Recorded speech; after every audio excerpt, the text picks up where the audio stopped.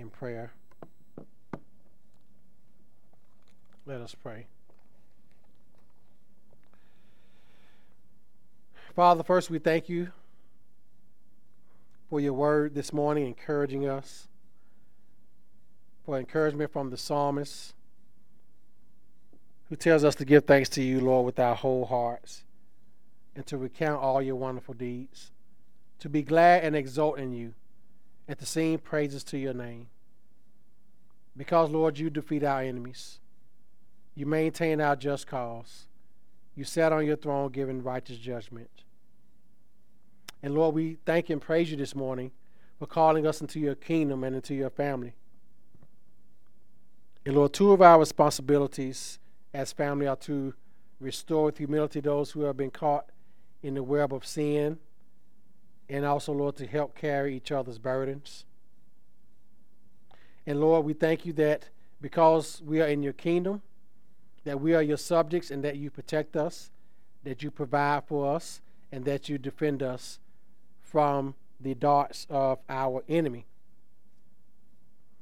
Lord, your word reminds us, as we read this morning, that you are the righteous God, that you sit enthroned forever, that you establish your throne for justice, that you judge the world with righteousness, that you judge the peoples with uprightness. Lord, there is no unrighteousness in you.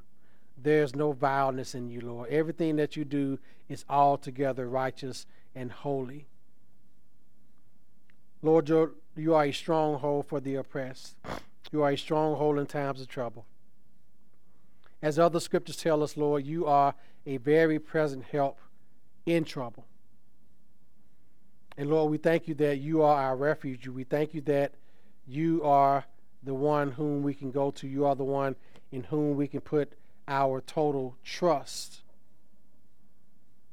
And Lord, your word tells us that those who know your name put their trust in you. Lord, cause us to put our trust in you.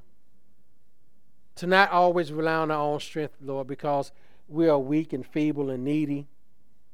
And Lord, we are in constant need of your help and your guidance and your encouragement and your love and your grace and your mercy.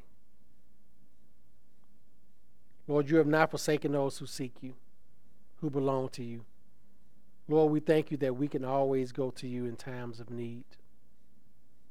Lord, we ask you, as the psalmist asked, to be gracious to us, to see our affliction. And Lord, as we ask you to do that, that we recount all of your praises. Lord, people have sunk in the pits that they made for all of your believers. Lord, they lay down the nets and end up getting caught in them themselves. Lord, you made yourself known in all the earth, yet man still rejects you. But Lord, you're still worthy to be praised because you will execute judgment. The wicked are snared in the work of their own hands. The plots and schemes that they have for your people will come back on them, Lord, will come back onto their own heads. So Lord, with all this being considered, help us as a church, help us as individuals that make up this great church. Help us, Lord, in all of our sister churches and like-minded churches to not bow the knee, to not capitulate to the culture, to not give in to the sinful rebellion that permeates our culture. But, Lord, to stand fast, to stand firm in your truth, to stand fast and stand firm in your word, to stand on the word of God as our sure foundation, to not deviate to the right or to the left, but Lord, to stand firm on your word, stand firm on your truth, because Lord, it is you who will reward us for our faithfulness to your word. Lord, I pray that you encourage our fellow brothers this morning, Bob and Phil and Anthony and Justin and Brother Josh and Carlton and Brother Curley and Brother Steve, Brother Sylvester, Brother Josephus and Gabriel, all these brethren, Lord, encourage them, Lord, by your Spirit. All of them deal with pastoral discouragement in some form or fashion all of us do, Lord. I pray that you encourage those brothers this morning by your Spirit as they preach the gospel, as they shepherd the flock of God. And Lord, encourage the faithful who are attending their churches, that they may be faithful to your church, that they may serve well at their churches, that they may pray for their leaders also. And Lord, I pray this morning as I preach your word from Ephesians 2 and 10, that you fill me with your Spirit to preach this text well, that we are your workmanship. We are your work of art, that we were created in Christ Jesus for good works. Lord, help us this morning to understand this text by the power and means of your Spirit. And help me, Father, as I preach this text, to do it well to your glory. In Christ's name I pray, amen. Man, let us turn to Ephesians. We're finishing this section, looking at verse 10. We have 3 principles we're working from, but before we get to that, we're speaking about being God's workmanship. God's workmanship.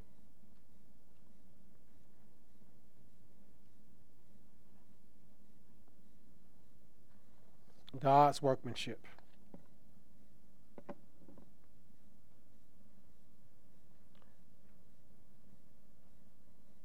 And just for context, again, I'm going to start back at verse 1. Looking at the context of this section of Paul's introduction to the Lord's church. So we're going to begin with Ephesians 2, beginning at verse 1.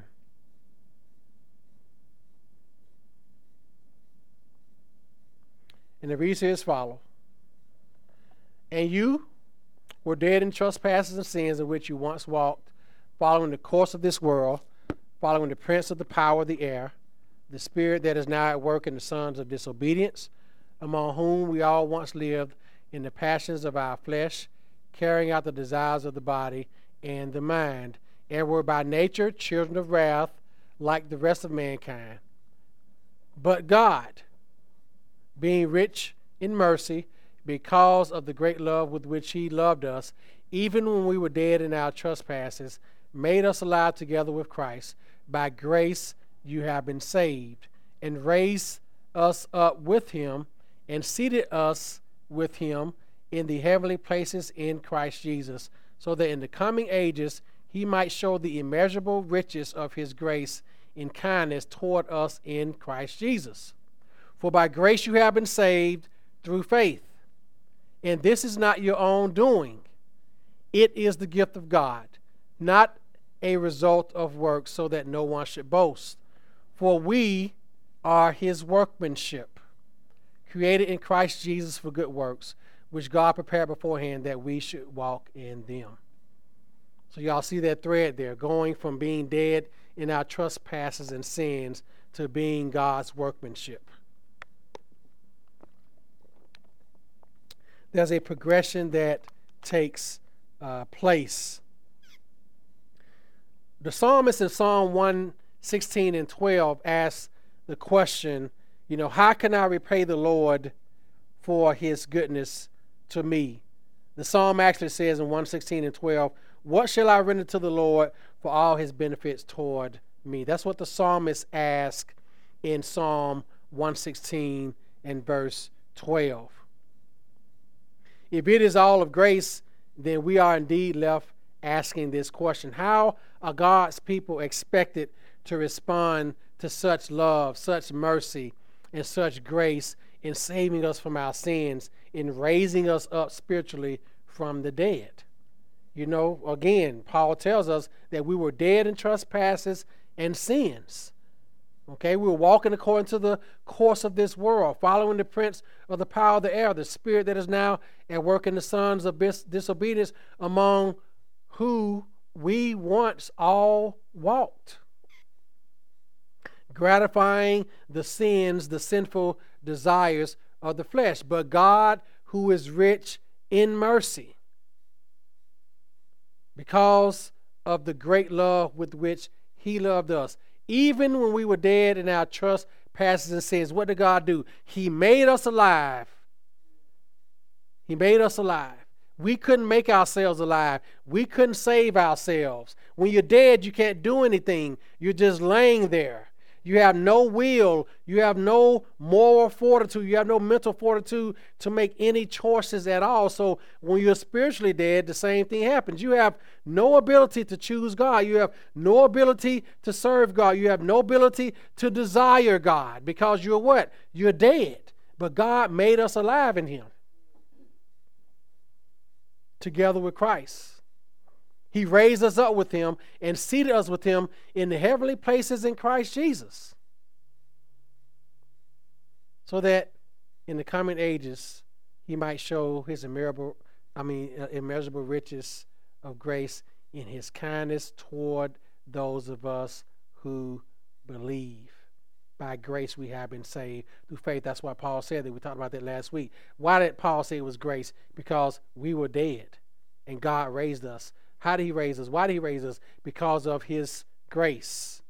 It is by pure grace that we are what? Saved through faith. And remember, faith is a gift that comes from God. God gives us the faith to believe. We can't, spiritually dead a person can't have faith to believe because they're dead. God has to give them that faith. So the faith that you have to believe came from God. It didn't come from you. You can't tell an unbeliever just have faith in God because that faith has to come from God. God has to give them that.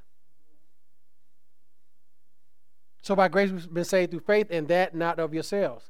Salvation is not of our own doing. It is the gift of God. It is not of works. We don't do anything to be saved. There's no work that we do to be saved. There's absolutely nothing. We bring nothing to the table but our sins. And so because of all this, we get down to where we are now, where Paul says, for we are his workmanship. For means because. Because we're his workmanship. So our big idea this morning is that our salvation by the grace of God does not improve our old nature. We're not getting a renovation. Okay? Salvation doesn't improve our old nature, but it gives us a new nature, which in turn does good works to the glory of God. When God saves us, he gives us a totally new nature. He doesn't remake the old man. As the Bible says, we put out the old man with his deeds, and we put on the new man, a totally new person. So we're going to look at three principles this morning. One, we are God's workmanship. Two, we are God's new creation. And two, we are created to do good works. And we're going to explain what all those three things mean: workmanship, new creation, and good works. So the first thing I want to note is that we are God's workmanship. What is a workmanship? Workmanship comes from the Greek word poema. And if you're a good guesser, you can guess that that word sounds like the word poem. So that Greek word workmanship comes from the same Greek word that means poem. Okay? Or poetry. So this word is only used 2 times in the New Testament. It's used here and is used in Romans 1 and 20. This is our position in grace. We are God's finished product, yet we're still in progress, in process. We're God's workmanship, but God is still working in us. We're not a finished work yet. We're finished, but God is still in the process of working in us. Now, the thing is, God doesn't save us merely to save us from hell or save us from wrath that we rightly deserve. But God saves us to make us something beautiful, make something beautiful of us, because sin mars the image of God. Sin makes us ugly. Sin makes us, as Paul says, children of wrath. like the rest of mankind. Sin puts us under God's just and righteous condemnation. Sin is ugly. There's nothing pretty about sin. There's nothing pretty about living in sin. There's nothing pretty about living in sinful rebellion. Sin mars, it makes ugly the image of God. That's what sin does. So when Paul says that we are his workmanship, we are God's beautiful poem. We are like a work of art. When God takes us from being spiritually dead to spiritually alive, we become a work of art, a masterpiece.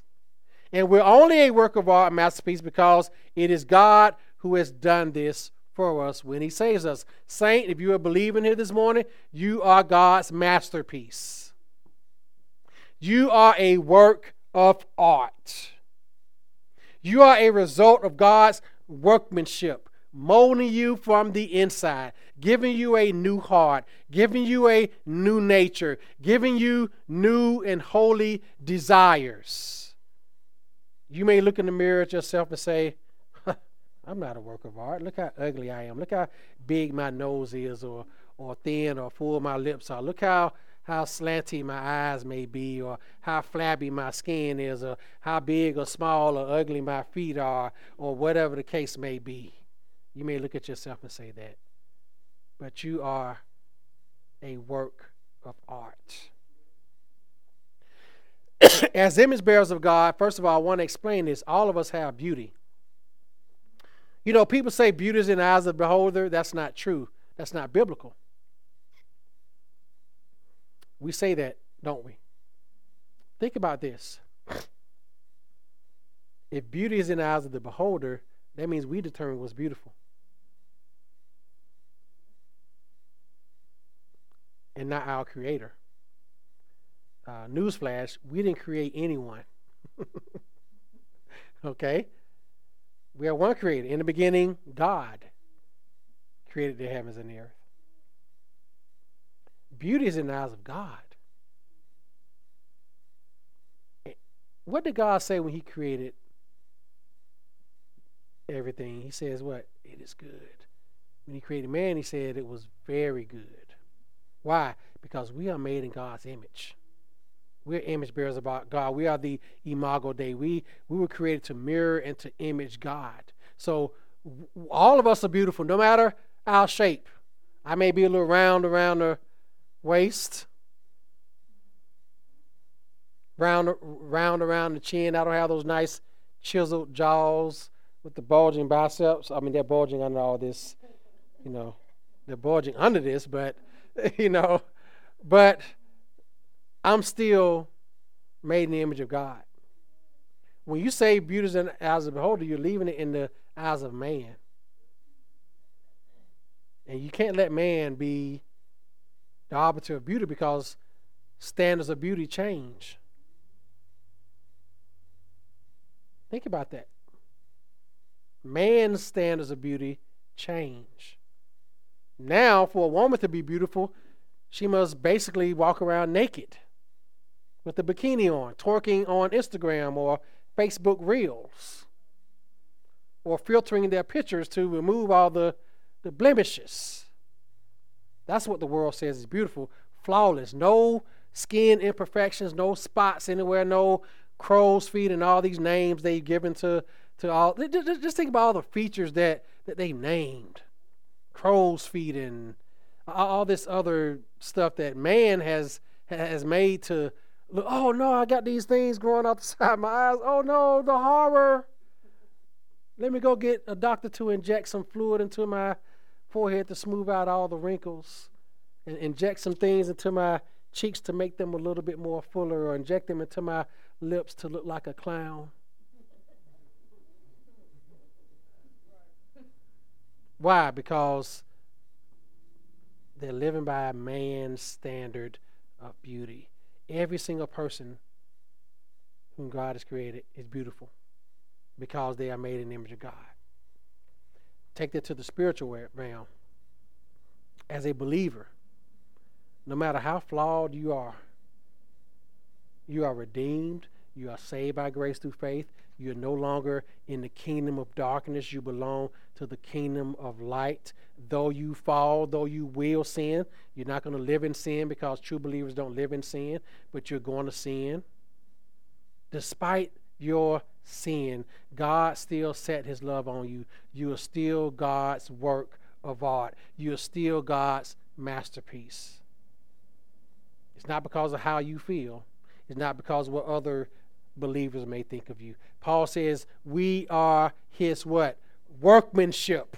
We are God's work of art. It is him who determines that, not we ourselves.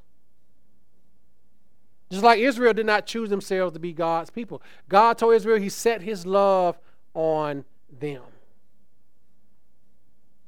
God set his love affectionately on all believers. That's why Paul says, but God who is rich in mercy, because of the great love with which he loved us. It is God who loved us. It's not us who loved God. We hated God in our hearts. So it is God who makes us his workmanship. God's love is a transforming love. It meets us right where we are. But when we receive that love, guess what? It takes us where we should be going. That's what God's love does. It's a transforming love. It takes us from thinking dark thoughts to thinking godly thoughts. The love of God that saves our soul changes our life. When we know that we're God's workmanship, it gives us a different outlook on life. We don't look at it as man does. We are God's workmanship. And also we're God's new creation. He says here, created in Christ Jesus. I want to read this quote from Spurgeon right quick, back on God's workmanship. I love this. This is what Spurgeon said about it. He says, the spiritual life cannot come to us by development from our old nature. I have heard a great deal about evolution and development, but I am afraid that if any one of us were to be developed at our utmost, apart from the grace of God, we should come out worse than before the development began. That is so true, because that is man's problem. Man wants to develop himself. Man wants to evolve himself. And what happens is they become a worse person. They become more narcissistic. Why? Because they are impressed at their own improvement. That's why, again, self-love is a devastating idolatry, because the more you love yourself, the more you're not going to think you're loving yourself more. So what are you going to do? Love yourself even more. And you're never going to think that you're loving yourself enough. So you're going to keep loving yourself, keep pouring into yourself, and becoming more and more self-centered, more and more narcissistic, because you're trying to improve yourself, and you're never going to meet your own standard. Because, again, our standard is always shifting. It is always changing. We will never get to a place where we're satisfied with self-worship. It's like a dog chasing his tail. We'll come out worse than before. So again, we're also created in Christ Jesus. That's that new creation. We're God's new creation. Paul says this in 2 Corinthians 5. If you want to turn to that with me, that's fine. This is what Paul says here in 2 Corinthians 5 about being a new creation.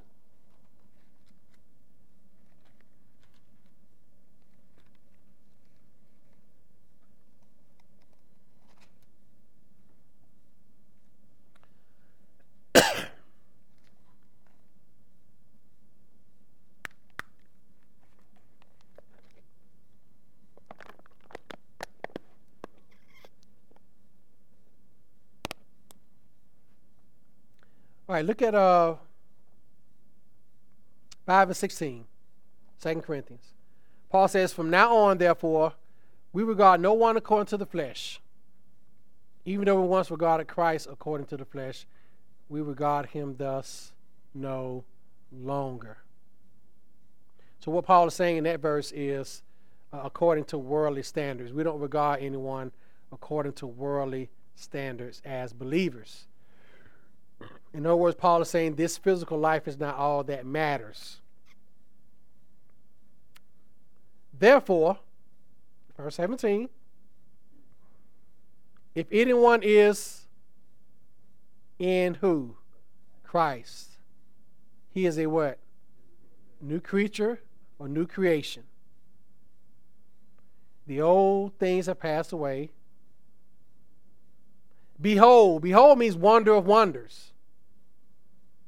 All things have become new, or the new has come. And look at, oh, I love this, verse 18.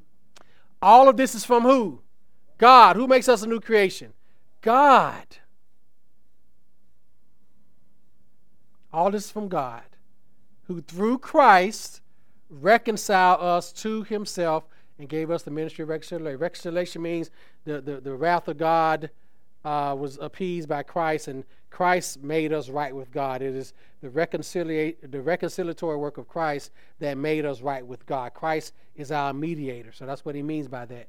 Through Christ, we have the ministry of reconciliation. That is, in Christ, God was reconciling the world to himself, not counting their trespasses against them, and entrusting to us the message of reconciliation. Therefore, we are ambassadors for Christ. And we'll get into that in our next point, created for good works. That's part of what it means to do good works. So Paul was saying here that in Christ, God was reconciling us to himself. Christ is the one who makes us right with God. No man can come to the Father except through him. So going back to the new creation thing, it is God who makes us a new creation. That's why he said, behold, all is like an unveiling. So this new creation that Paul's talking about here in Ephesians, created in Christ Jesus for good works. It is a new creation. God totally makes us over. He takes us from being dead to alive. Wonder of wonders. We are made new. The new has come. We are a new creation. We are recreated spiritually. We become a totally new person. So we are God's workmanship, created in Christ Jesus. We are a new creation.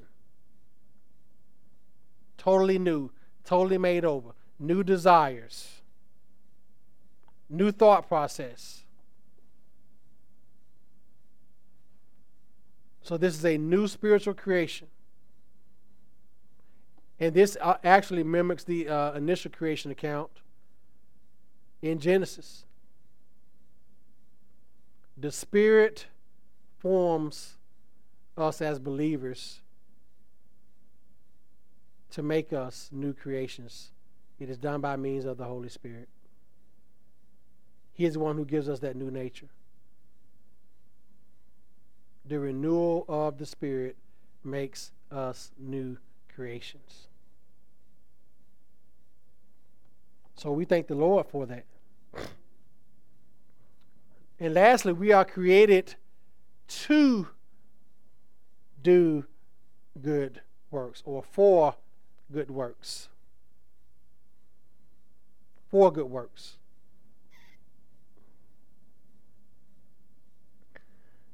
Our lifestyle of believers, as believers rather, after we meet Christ, are evidences of our salvation, our lifestyle.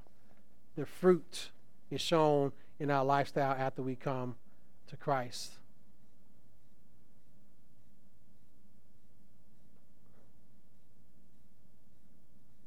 Now I want to explain something about works here. Christianity is a religion of works, but Our works are empowered and made possible by God's grace in us, being his workmanship and being his new creation. So our works are empowered by God's grace. So when he's talking about good works, he's not just talking about any type of good works coming from any type of source. Because even atheists can do good works.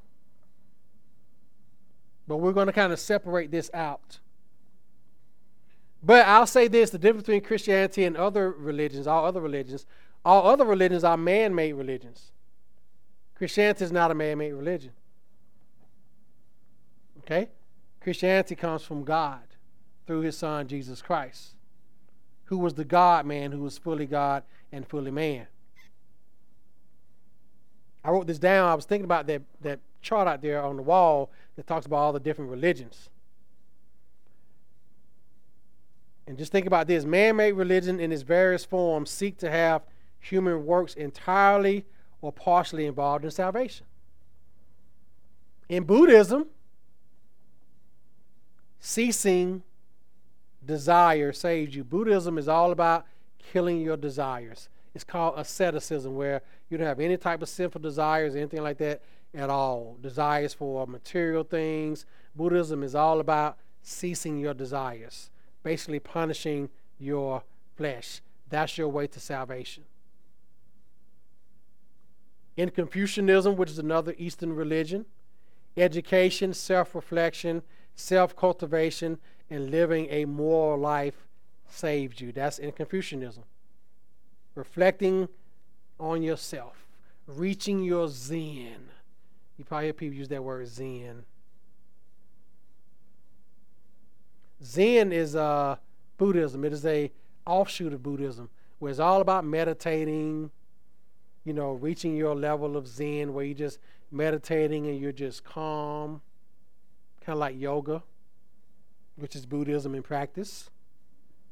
In Hinduism, detaching yourself from your separated ego and making an effort to live in unity with the divine will save you. When it's talking about the divine, it's the divine in any and everything. In Islam, living a life of good deeds saves you. In Orthodox Judaism, repentance, prayer, and working hard to obey the law saves you. And we know after going through looking at Deuteronomy and Leviticus, there's no way in the world you can obey all that. In New Ageism, gaining a new perspective, seeing how you are connected to all things as a divine oneness saves you.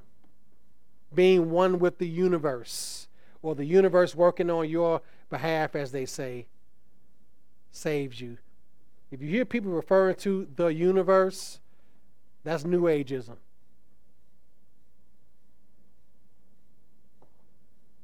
Nearly all religions and spiritualities hold in common this one thing, that if there's a Savior, it's the person that they see in the mirror every morning. All other religions, if they have a Savior, it's the person that they see in the mirror every morning when they wake up. In all these other religions, their Savior is themselves. They are their own Savior. They have to work. And again, Christianity is a religion of works, but it's just not our works. It's not our works. Only by the work of Christ are we saved. Only by the work, the substitutionary death of Christ on the cross and his glorious resurrection and his ascension to heaven are we saved. Only through faith in the sinless life, the substitutionary death, and the bodily resurrection of Christ can we be saved. That is part of the gospel that we must get right. Christ lived a sinless life. He died a substitutionary death, meaning again, he died in our place for our sins. He bore the wrath of God against sin on the cross. He took on the curse of sin on the cross. He took our place on the cross. It was our sins that put Christ on the cross. It's called the vicarious suffering of Christ. To suffer vicariously means to suffer in the place of someone else. Christ suffered in our place because we are the ones who deserve to be on that cross. We are the ones. That's substitutionary death. And then the bodily resurrection. Christ's spirit then raised from the dead. His whole body intact was raised from the dead. And he was seen, as Paul said in 1 Corinthians 15, by over 500 eyewitnesses. Some who were still alive at the time that Paul wrote that book. And then the disciples saw him, as recorded in the book of Acts, ascend to heaven, where he told them, tarry or wait in Jerusalem until you are endued with power from on high. They saw Christ ascend, where he is now seated at the right hand of God. Jesus saves us, which results in our good works. We're not a works-based religion. We don't work to be saved. We don't even work to stay saved. That's what holiness churches teach, that you got to stay saved. It is God who keeps us. Christ said, all that has come to me, I've never lost one of them. All that the Father gives me, I will raise them up at the last day. 1 Peter tells us that we are kept by the power of God. We don't work to get saved, and we don't work to stay saved. We work because we are saved. Amen. We are saved to do what? Good works. Not saved because of good works. Not staying saved because of these works. We are saved by grace through faith unto works. We are saved to serve. Faith without works is dead, as James says in James, the 2nd chapter. So Paul says we are created to do good works. Being saved to a new life in Christ is valuable, it is meaningful, and it is purposeful. This is what Paul is telling us. There's a purpose in being saved. We're not saved just to say, thank God I'm saved, and sit and twiddle our thumbs until he calls us back home. The world is filled with sin and death. And God's people, we are part of the mission to see sinners saved and all things made new.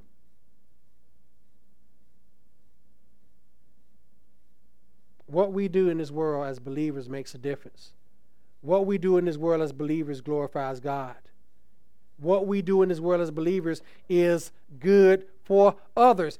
But look at what the world is doing. The world is trying to stamp out Christian influence. The world is trying to silence believers, not knowing that we are here to preserve this world. That's why Jesus told us in Matthew the 5th chapter that we are the what? Salt. What does salt do? It preserves and it adds flavor. We're here to preserve this world from burning up more quicker than it should. Okay? We're here to preserve this, or we're here to preserve the world by spreading the gospel, calling people to repentance, calling people to be saved, calling people to forsake their sinful ways and come to Christ. That is part of preserving. That is what salt does. It preserves. It keeps from rotting. But our culture says, no, we don't want the church. The church is hateful. The church is transphobic. The church is racist. The church is this, that, and the other. And look at what is happening to our culture as a result of that. Why? Because they're trying to tamp out the influence of the gospel, the good works that Christians have been called to do, to save these people from themselves, save them from destroying themselves. Those Those are the good works we're called to. And also, we add flavor. That's what salt does. I don't use salt, but some people say they use salt for flavoring. It runs my blood pressure up, so that's why I don't do it. But salt, it adds flavor. Salt is a commodity that's as old as this earth. And it adds flavor. What do Christians do? We add flavor, we add meaning, we add significance to our world. Christian, your presence means something in this world. Your presence means something in the lives of unbelievers that you know. They may never tell you that, but your presence means something to your unbelieving family members, your unbelieving friends, your unbelieving co-workers. Your godly presence in them, or around them rather, matters. It is significant. You'll be surprised how many people your presence is a light to. Your joyful countenance in the midst of trials and troubles. You'll be surprised at who's watching your witness. You'll be surprised who's listening to your words. You'll be surprised who's looking at your reactions and your response to everything else that everybody is talking about at work. Because you are salt. You are an influence. Your presence is meaningful. Your presence is valuable. Your presence is purposeful. And that is the good works that God has created you for. To add meaning and purpose to this world full of people who don't know what their meaning and purpose is. They think their meaning is to somehow think that they can change their gender. Or somehow think that it's okay to kill their baby in the womb. Or somehow think that it's okay to sit at home on their lazy butts and collect a check when they know that they can work. That's what they think their purpose is.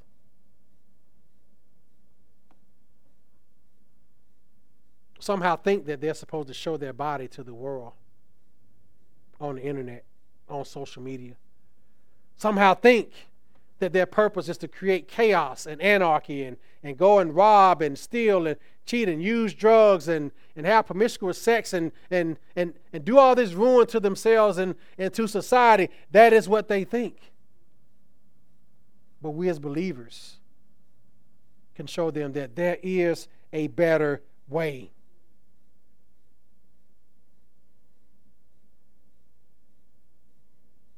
Don't think that the normal everyday stuff of life doesn't matter, because it does. Because Jesus reigns over all creation.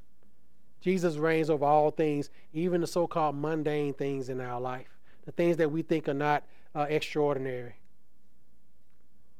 All the works that we do in the Lord's name are good works. And we were created to do those things and more.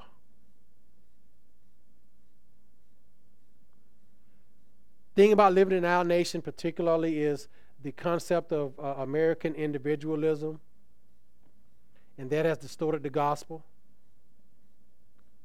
Humans are not saved because God loves them so much individually. It's because God loves fallen mankind in His image.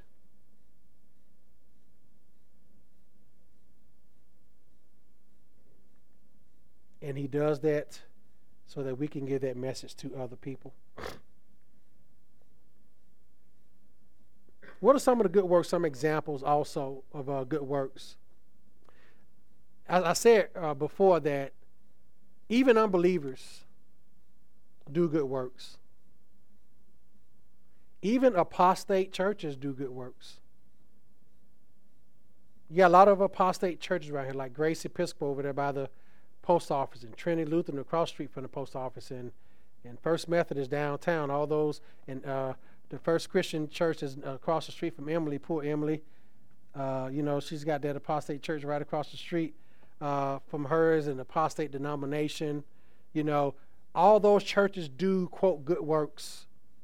Some of them sponsor, does Meals on Wheels, feed the hungry, tend to the homeless, and those are not bad in and of themselves. But the source of that work is evil, because those are apostate churches and denominations that have departed from biblical orthodoxy. That's what we mean by apostate. They have departed from biblical Christianity. They have departed from the faith in the Lord Jesus Christ. They may stand as churches. They may have nice edifices, nice looking buildings, nice ancient structures. I was telling my wife, like, First Methodist has a beautiful sanctuary, marble floors and everything. But it's an apostate church. First Christian Church, that's an old church building over there next to the old Social Security office on Layton. Beautiful old sanctuary. Gracie Episcopal, people go take pictures over there all the time. It's a nice backdrop for pictures.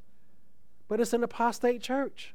The denomination that they're part of, the Episcopal Church, same thing. Trinity Lutheran Church, same thing. The Lutheran Church, the liberal arm is an apostate, but they all do good works in the community.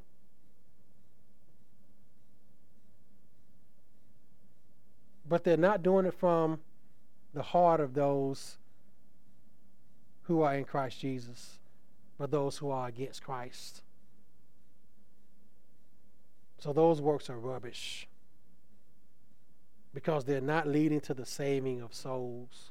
They're meeting man's material need, but not man's spiritual need, which is what man needs the most. And that's where churches can get tripped up with good works.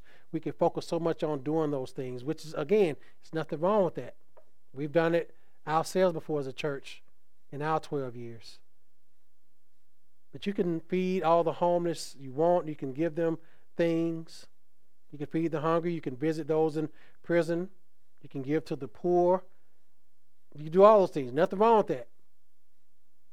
But the goal of the church is to save souls, to depopulate hell. Those people can go to hell on a full stomach and with a home and well, and still do what? Perish forever. So when we talk about good works, there are a few things to think about. One can be any practical deed done to benefit others spiritually. Now, we can show hospitality. We can give money to those in need. We do good to all men as we have opportunity. Galatians 6 and 10. We can give alms, which means giving to the poor. But also another practical deed done to benefit others is to share the gospel with unbelievers. Share the gospel with those people that we're helping. Let them know what their greatest need is.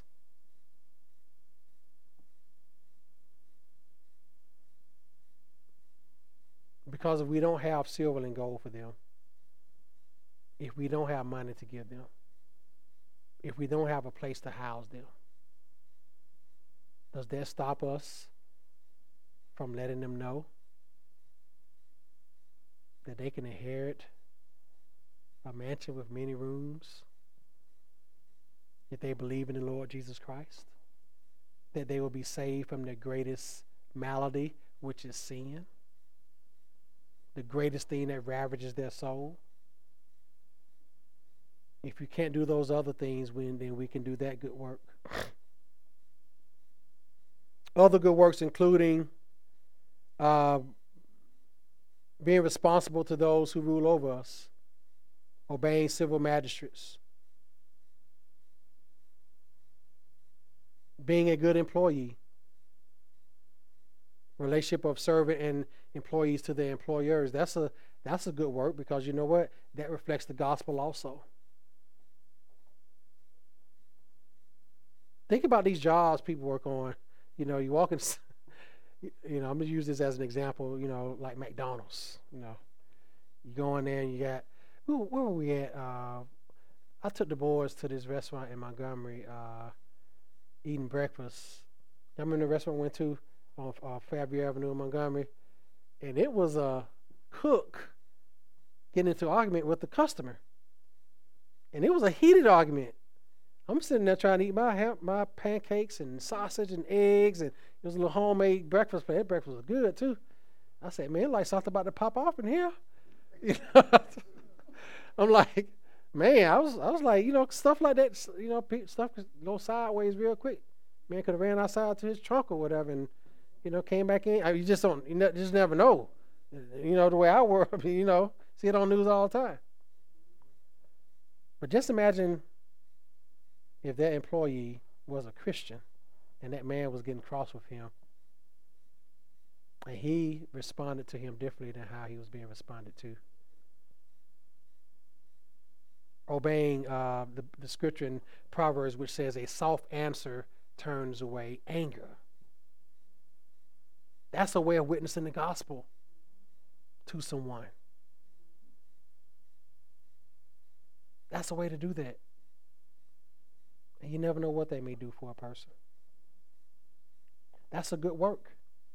There's so many different works that God has called us to. They're too numerous to name, but at the root of them, they're coming from the heart of those of us who are a new creation. And as believers, it is going to show our good works that God has foreordained us to do beforehand. We're called to reflect God's character.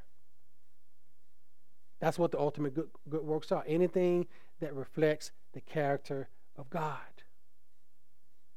And so when we think about as we walk in this world, everything that we do, there's no such thing as sacred works and secular works. There's no sacred, secular divide. No such thing as that. Anything and everything we do in Christ, for Christ, and like Christ is a sacred work. Even the most menial and mundane tasks of life are infused with meaning. Everything, the most mundane task, taking the trash out to the street, is done to the glory of Christ. Why? Because you're helping to keep your house clean, number one. You keep your neighborhood clean. You're doing it to the glory of Christ. They become the good works that God has prepared for us. Don't think for a second, people, that there are any meaningless things in this life, because they're not. Because all of them are done to the glory of God for those of us who are in Christ. There are no mundane things. Don't let the world tell you that. No mundane task. All of it are the good works that God has created us to do, that He called us to beforehand. In every single thing we do, we're doing a good work because it's coming from the heart of someone who has been changed and transformed by Christ. Holding the door open for somebody is a good work.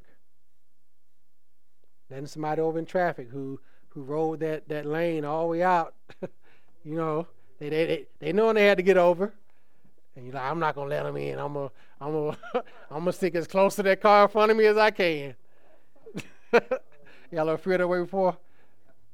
They know that lane was running out. They gonna ride it all the way out until they get to them big old cones or whatever, and then they finally put the little blink on, and you just okay, all right, or honk the horn aggressively like or whatever. That's still a good work. That may not be done to the glory of God. Do it the wrong attitude, though. If it's done the wrong attitude, no, it's not to the glory of God. Anyway, you all get the gist of it, right? There's no mundane works that we do as believers. Every work that we do has meaning, and it has purpose, and it's valuable because it's done from the heart of someone who's been newly created. Amen. A couple of questions here of conviction. What are some specific good works that we characterized in our life this past week? Just something to think about. What are some good works that we have done this past week? And then also, do we have a sense of God's foreordained plan for our life, we're going to be trophies, eternal trophies of God's grace. Do we really have a sense of that? If not, we should. We must know that we're eternal trophies of God's grace. And we live with the sense of that. It is God's foreordained plan that we will be his eternal trophies of grace. That should motivate us to do what? Do those good works. May God continue to do that work in us because we are his work of art. Amen. Let us pray as we close.